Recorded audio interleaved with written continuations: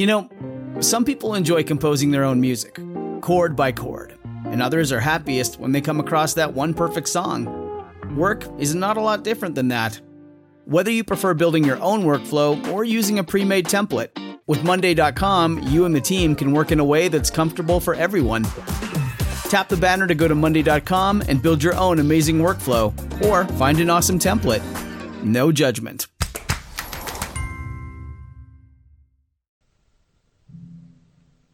Welcome to Human Circus.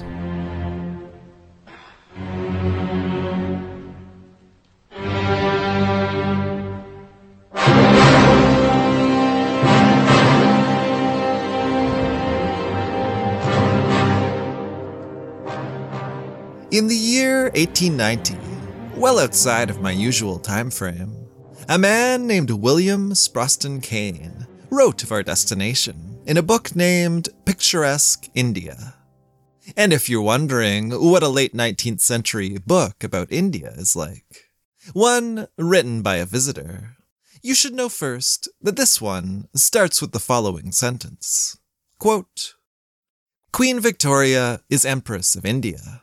The object of this book has been to interest holiday people in our greatest dependency and its 200 millions of our fellow subjects.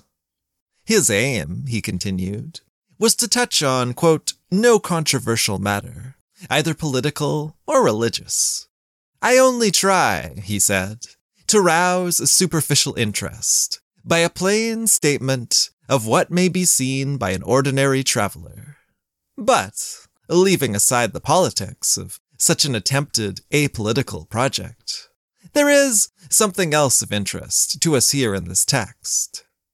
48 miles from Bellary, William wrote, is Hampi, or Vijayanagara, a ruined city of great interest, covering 9 square miles. Hampi was founded by 2 adventurers in 1336, and for 230 years was the capital of the Vijayanagara dynasty, the last great Hindu power of the south, who built magnificent temples and palaces, of which many specimens still remain in a fair state of preservation. Hampi was only 7 miles from the nearest station. There was a dak bungalow there, the type of guest house that was free to the government worker and cheap to the passing traveler. And there were good country carts available to hire to take you on to Hampi. Once there, you could see the 16th century granite temple, carved, William reported, with great boldness and power. And beside its entrance, a curious little building, cut out of a single block of concrete. This is the car of the god, but the wheels are the only movable part of it. You can still see that temple now, still see that stone chariot of Garuda. William describes visiting the palace buildings there, the baths and halls and other buildings, finding them scattered, detached, supposing them to have once been joined by wooden arcades that had long since vanished. He includes a description of a temple nearby, where both inner and outer walls were set with hunting scenes, its 4 central pillars of some kind of black marble, its floor long since torn up and broken, in search of treasures thought to be buried there. There were temples, statues, a building known as the Elephant Stables. What was great, while still great to look at, had fallen, and it had happened quickly. An earlier 16th century traveler had compared the city to Rome and marveled at its beauty. A late 16th century one had found the buildings empty, the place occupied only by tigers and other beasts. That latter visitor coming after the 1565 Battle of Talikota and the subsequent destruction of Vijayanagara. But that was all for the future, still not for slightly over a century when Abd al-Razak arrived. And he would have his own experiences there. Let's get into those. Hello, and welcome. My name is Devin, and this is Human Circus, Journeys in the Medieval World, the podcast that covers medieval history through the travelers who made those journeys. And the podcast does have a Patreon. You can find it over at patreon.com/Human Circus, and you can find early, ad-free, and extra listening there on a pay-what-you-can/want basis. Whether that's $1 a month, or $3, or $5. And if you're wondering, all those options do make a big difference on my end. All the more so, of course, if everyone does it. But still, pretty great if those of you who are able to, and who are enjoying the podcast, do it. That said, let's get back to the story. Today, we continue the story of Abd al-Razak Samarkandi, he who was dispatched as an ambassador from Shah Rukh's Herat, the one who dragged his feet through sickness and death to Calicut, where, despite its adventurous sailors and attractive trade-friendly policies, he was not satisfied. He, who was then rescued by a pleasant vision and an imperial messenger, calling him on to a new destination. Abd al-Razak went from the city of spices in Calicut to the city of victory in the Vijayanagara Empire. And that's where we'll be going today. The Hindu empire Abd al-Razak was now traveling in is traditionally dated to just over a century earlier than his visit, to the rule of its founding brothers in 1336, though this date has been called into question. By the time of that visit, it had spread from its initial core around a city said to have been mapped the site of an encounter with a wise sage. Not an uncommon origin story, and one that has, again, since been called into question. Said to have been founded by two brothers fleeing a Kakatiya collapse. It had spread over the bulk of the Deccan Plateau region and dominated southern India. It had started small, but soon absorbed vast territory, by conquest, and perhaps also by the promise of being able to stand against powers such as the Bahmani Sultanate. At the time we are going to be getting there, it would still be ruled by the founding dynasty, Deva Raya II. That was the ruler Abd al-Razak would find at the end of April 1443. The ruler who would send out the welcoming committee and provide him with a pleasant house for his stay in the city. Abd al-Razak, for his part, was finally impressed. He praised the empire for its sheer expanse, outlined in geographic boundaries and in leagues, for the, quote, perfect rule of its emperor, Deva Raya, and for the military he commanded, of men, more than 1 million, of elephants, their bodies like mountains, their forms like devils, more than 1,000. Abd al-Razak pronounced the city to be such that the pupil of the eye has never seen a place like it, and the ear of intelligence has never been informed that there existed anything to equal it in the world. Perhaps a little hyperbolic. And then, for his Herat readership, he lays out the city for them in terms that they would be able to picture, mapping the unfamiliar over the familiar, so that his readers could visualize its spaces. This city's fortifications, for example, extended from the mountain of Mokhtar and the valley of Two Brothers, as far as the banks of such and such a river, situated east of this town and west of that village. Obviously, he was more specific than this town and that village. But so it went, through the second line of fortifications, measured by the space between one bridge and another. The latter marked to the west of a particular garden. The third fortification comprises as much space as lies between the mausoleum of the Imam Fakhruddin al-Razi and the dome-shaped monument of Muhammad Sultan Shah. The fifth, that space between a particular garden and, yes, another bridge. And the seventh, between two gates. Quote, the seventh fortress, which is placed in the center of the others, occupies an area 10 times larger than the marketplace of the city of Herat. It is the palace which is used as the residence of the king. Lacking an intimate familiarity with early 15th century Herat and its various landmarks, it loses some of its effect.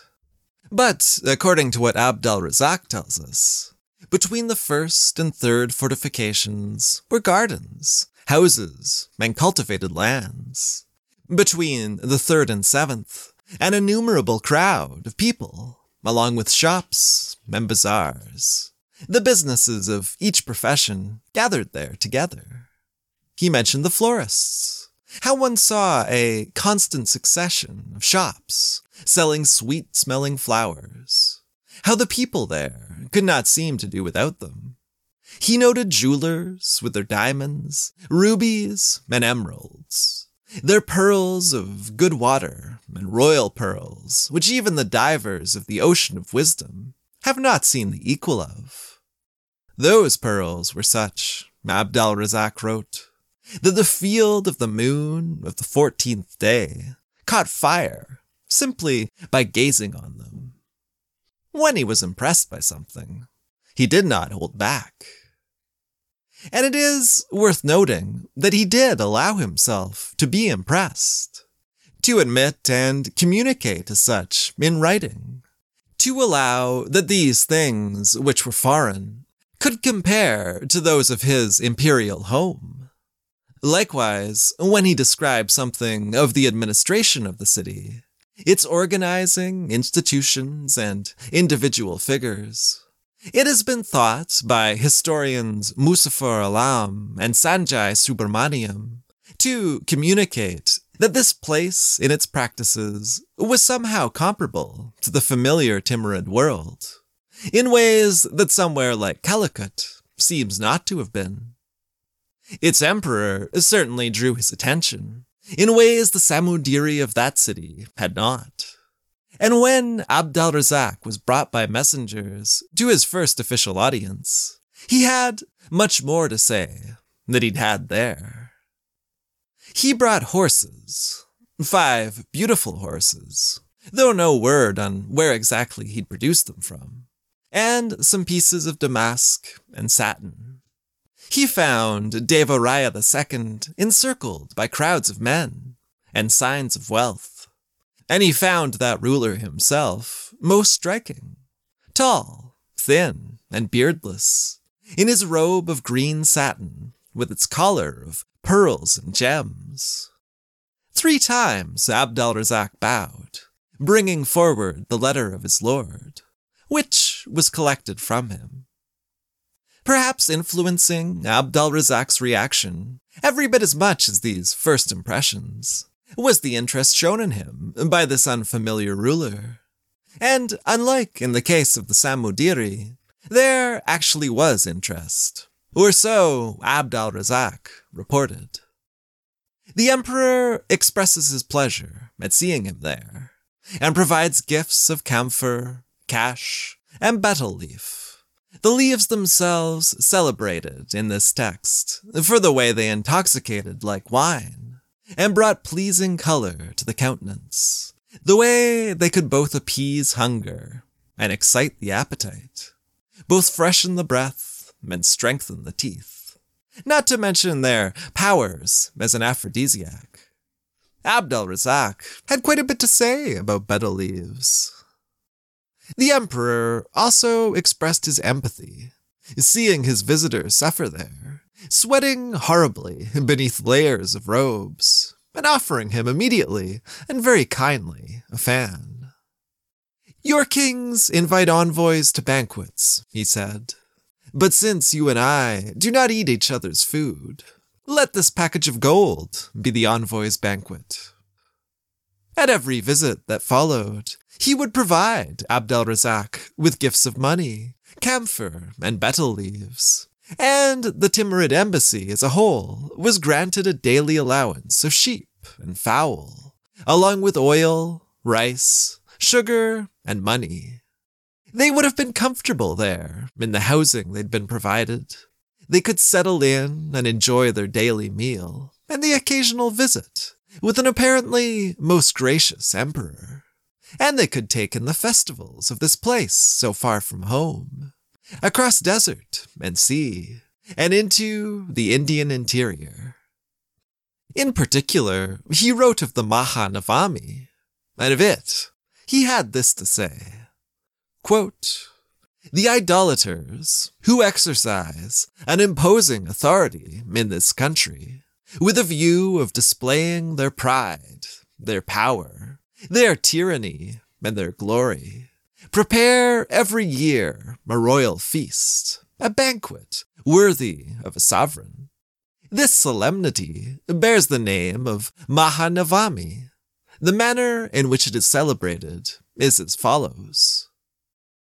This was his account. All of Deva Raya's most important people were there. His leadership from across the kingdom, spanning 3 months' journey.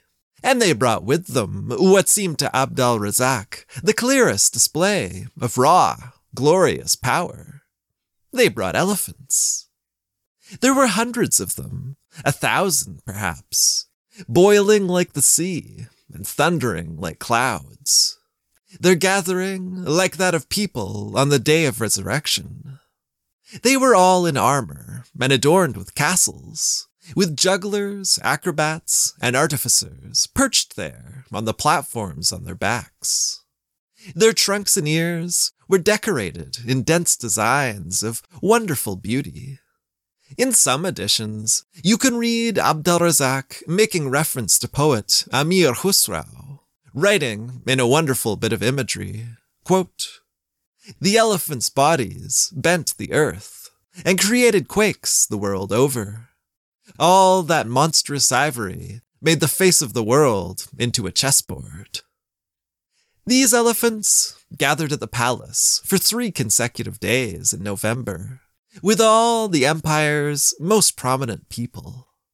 They were there among the pavilions that had been set up for the occasion, the surfaces decorated in richly detailed drawings of people and creatures of all kinds, arranged so that an easy change could suddenly present a new path and a new world of illustrations to the viewer. There, in that place, with the emperor just a couple of pavilions over, Abd al-Razak and his companions sat and took it all in. And there was a lot to take in. There was music, there were jugglers, there were storytellers who sang and spoke tales. There were dancers, women in magnificent dresses, who appeared and disappeared behind curtains that rose and fell before them. There were elephants, induced to balance on pillars scarcely larger than the soles of their feet, and waggling their trunks in the air to the music. There were other elephants, raised in the air at one end of massive scales, with giant rocks to counterbalance them, that did the same. There were fireworks, sports, and amusements, which were too much for our writer to explain with any brevity. It was, as I said, a lot.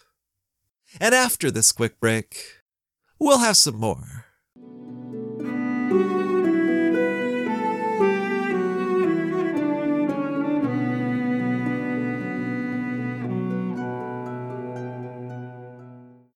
As you've perhaps gathered, Abd al-Razak was a man who was unabashedly impressed with elephants.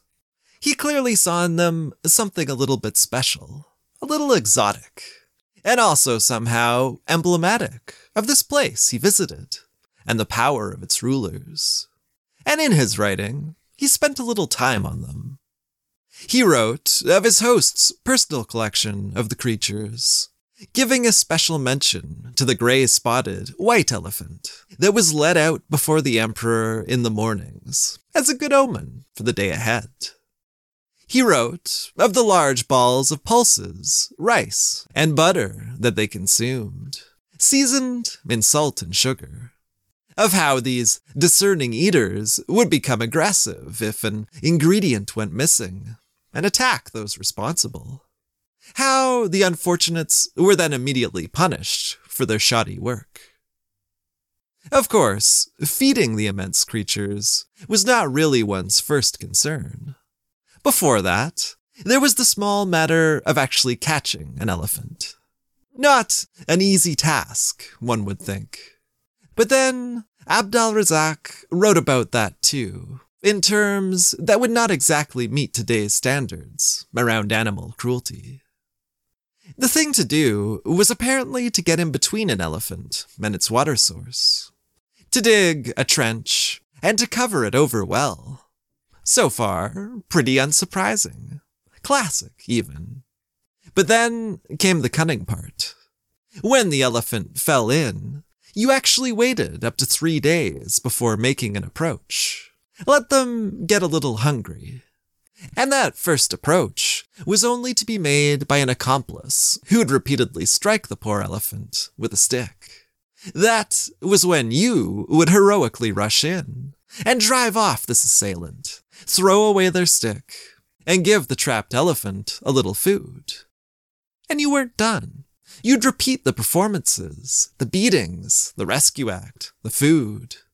You'd repeat them as often as necessary, until you could approach the elephant as a friend, offer a little fruit, some rubs and scratches, and finally, a chain.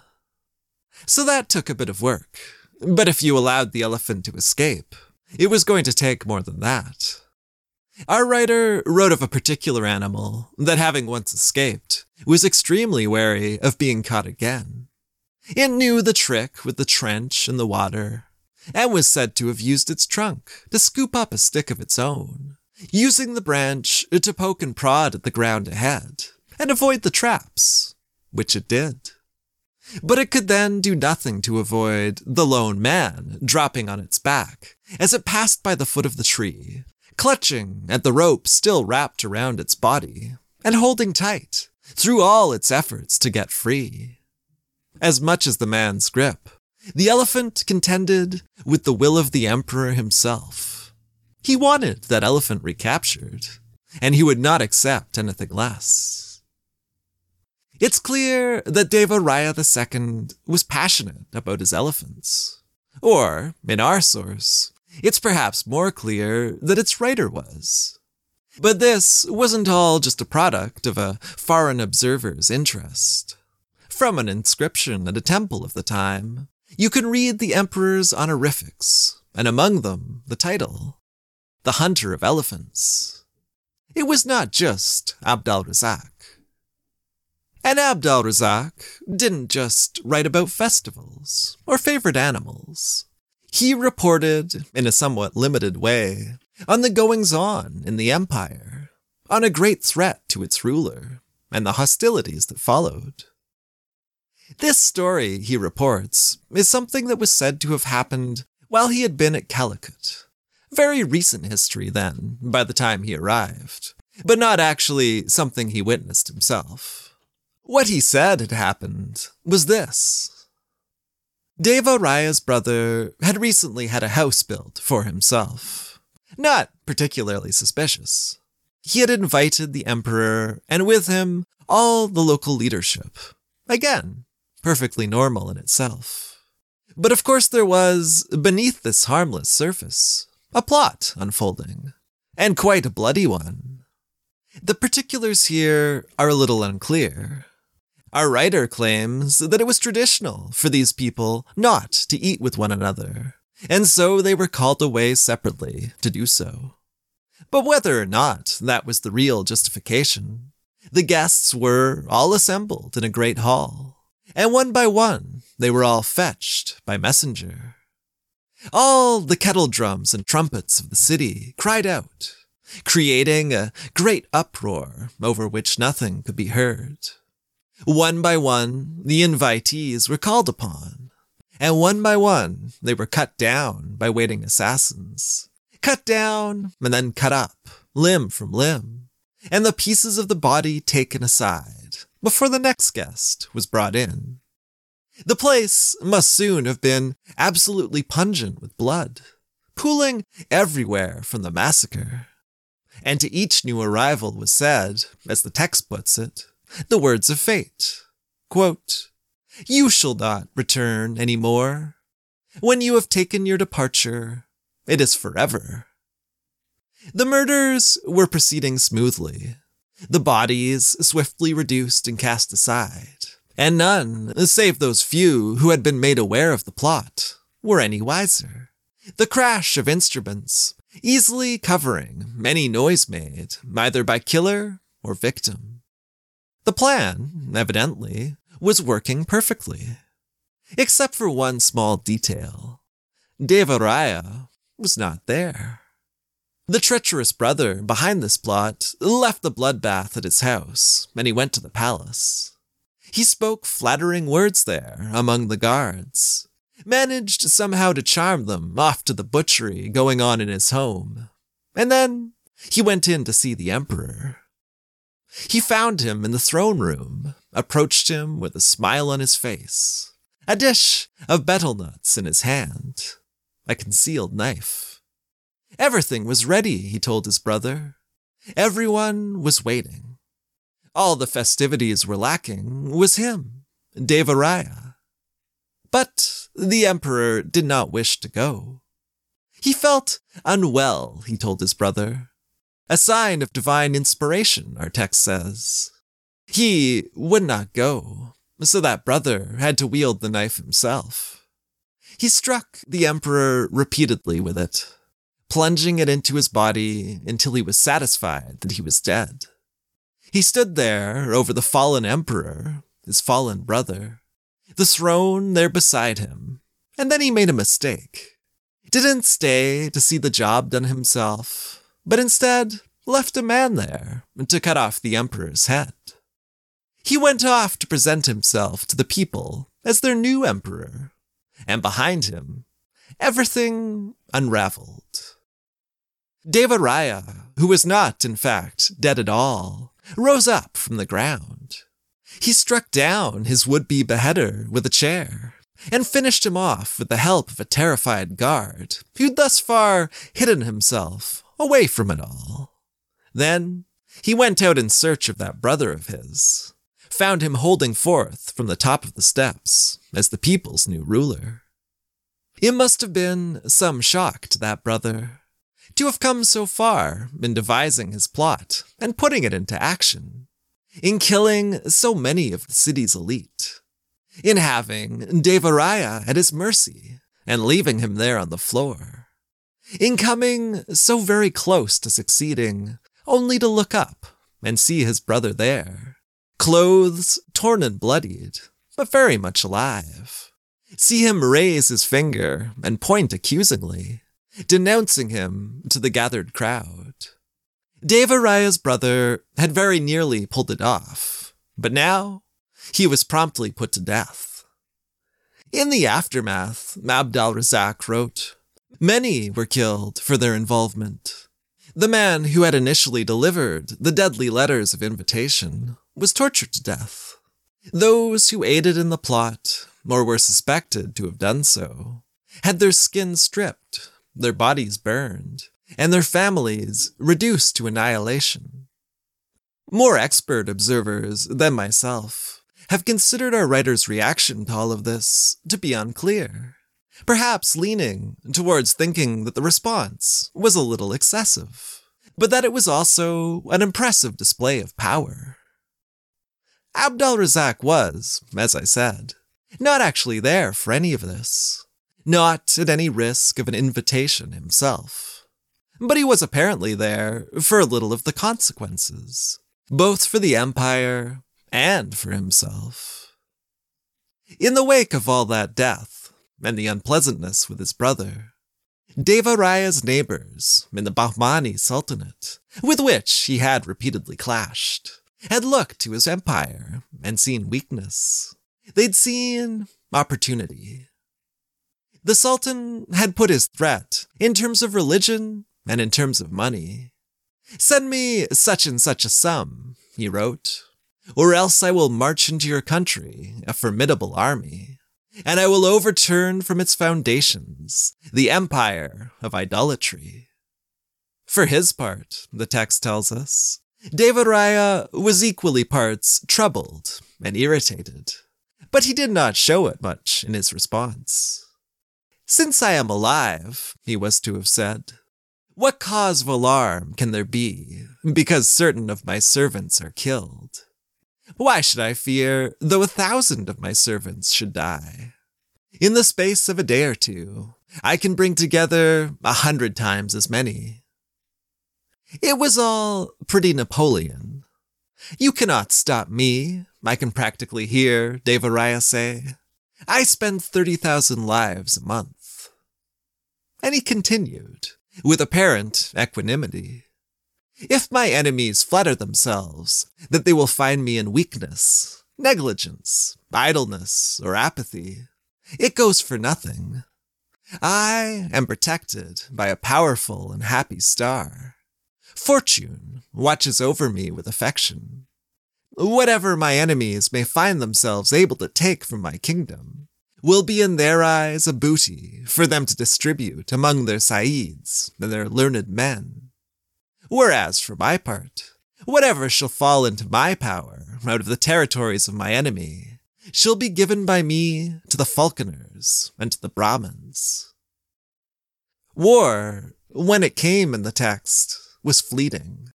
A mention of the ravaging of frontiers between the two kingdoms. An offhand reference to death and misery for thousands. For Abd al-Razak, it had more immediate consequences. The thing was that while Deva Raya seems to have been a generous host who treated him well, who gave him, for example, a place of honor from which to witness that festival, there were those in the city whose view of the visitor was less generous. There is mention of mutterings earlier in the narrative, of malicious rumors on the part of certain envious men from Hormuz, that Abd al-Razak was not really an official representative of the illustrious Shah Rukh at all. Why, he was only a merchant who had somehow gotten his hands on the letters he carried, or worse, he forged them. The rumors spread, Abd al-Razak wrote, until they reached the ears of the most senior of soldiers and administrators, until they reached those of Deva Raya himself. And then came that clash with the Sultanate, and with it, as I said, issues for Abd al-Razak.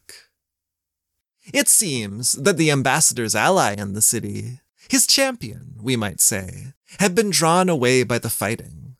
He'd been dispatched there in a position of leadership, and into his place on the council stepped another man, one decidedly less welcoming to our Timurid friend. This new man was, Abd al-Razak tells us, a Christian, and a man who thought himself above his station. He was, quote, a creature of small stature, malicious, ill-born, mean, and stern. All the most odious vices were united in him, without one finding in him any counterbalancing, estimable quality. And if being malicious and ill-born weren't bad enough, he immediately moved to take away from the Timurid ambassador what had been his. Never a good way to make friends. This wretch, Abd al-Razak wrote, as soon as he had defiled by his presence the seat of authority, suppressed, without any reason, the daily allowance which had been assigned to us. This man, this wretch, soon became a magnet for Abd al-Razak's enemies, those jealous men from Hormuz who flocked to him, repeating their accusations that this was not truly an ambassador from Timur's son, but only a merchant, a common trader, carrying those letters like a parcel for delivery. They spread falsehoods of this kind and others about our traveler, driving him ever further into doubt about what to do. He had, he thought, the support of the emperor, and in his encounters with Deva Raya, it seemed that he did. But his text expressed uncertainty as to what would come next, perplexities which hung over him as he waited, untethered, and still so very far from home. That's where we'll pick his story up again. If you are curious about this place our traveler was visiting, then I definitely encourage you to go have a look at photos from Hampi, which is still extremely striking and is definitely worth a look. Or a visit, I imagine, if that's an option. If you are listening on the Patreon, then expect me back here shortly with some bonus listening. And whether or not you're on the Patreon, I'll be back soon with the conclusion to the Abdal Razak Samarkandi series. And I'll talk to you then.